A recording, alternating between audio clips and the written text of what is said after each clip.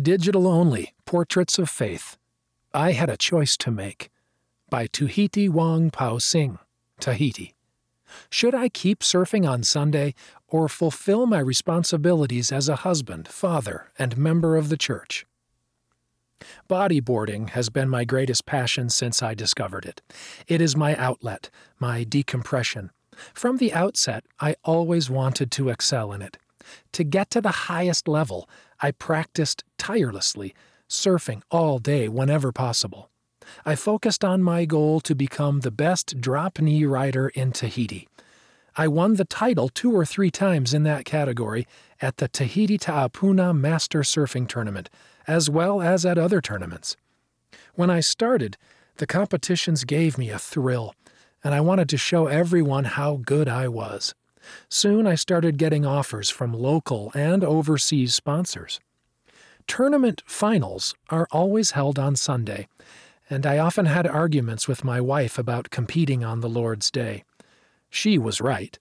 Surfing was taking over too much of my life, but I didn't want to lose my sponsors.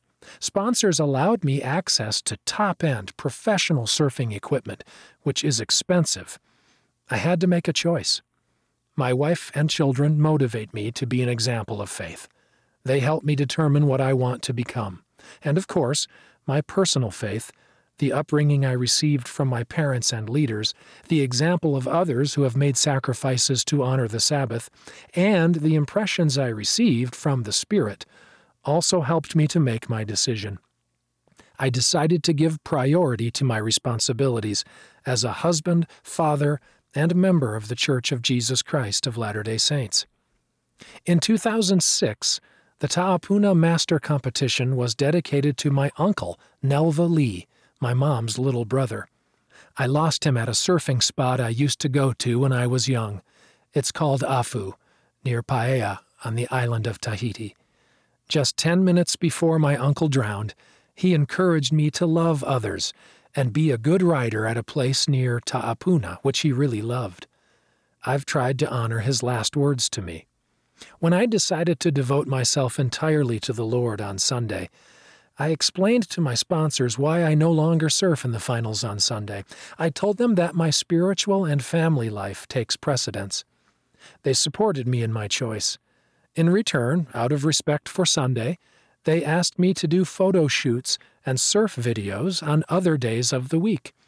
My friends in the circuit also know and respect my religious beliefs, and often ask me to pray for them.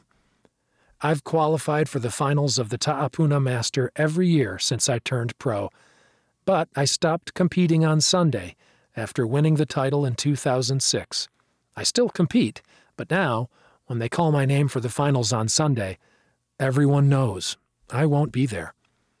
I remember the words of President Russell M. Nelson, quote, "I learned from the scriptures that my conduct and my attitude on the Sabbath constituted a sign between me and my Heavenly Father. With that understanding, I no longer needed lists of do's and don'ts. When I had to make a decision whether or not an activity was appropriate for the Sabbath, I simply asked myself, what sign do I want to give to God? That question made my choices about the Sabbath day crystal clear." End quote.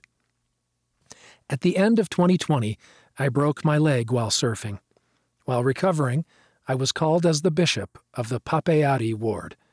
The stake president told me that my example as a devoted young man who tries to put the Lord first would inspire young people to walk the covenant path. I know that my Heavenly Father is happy with my choice. Above all, nothing will ever compare with my family's happiness and the balance we have achieved together. Read by Scott Christopher.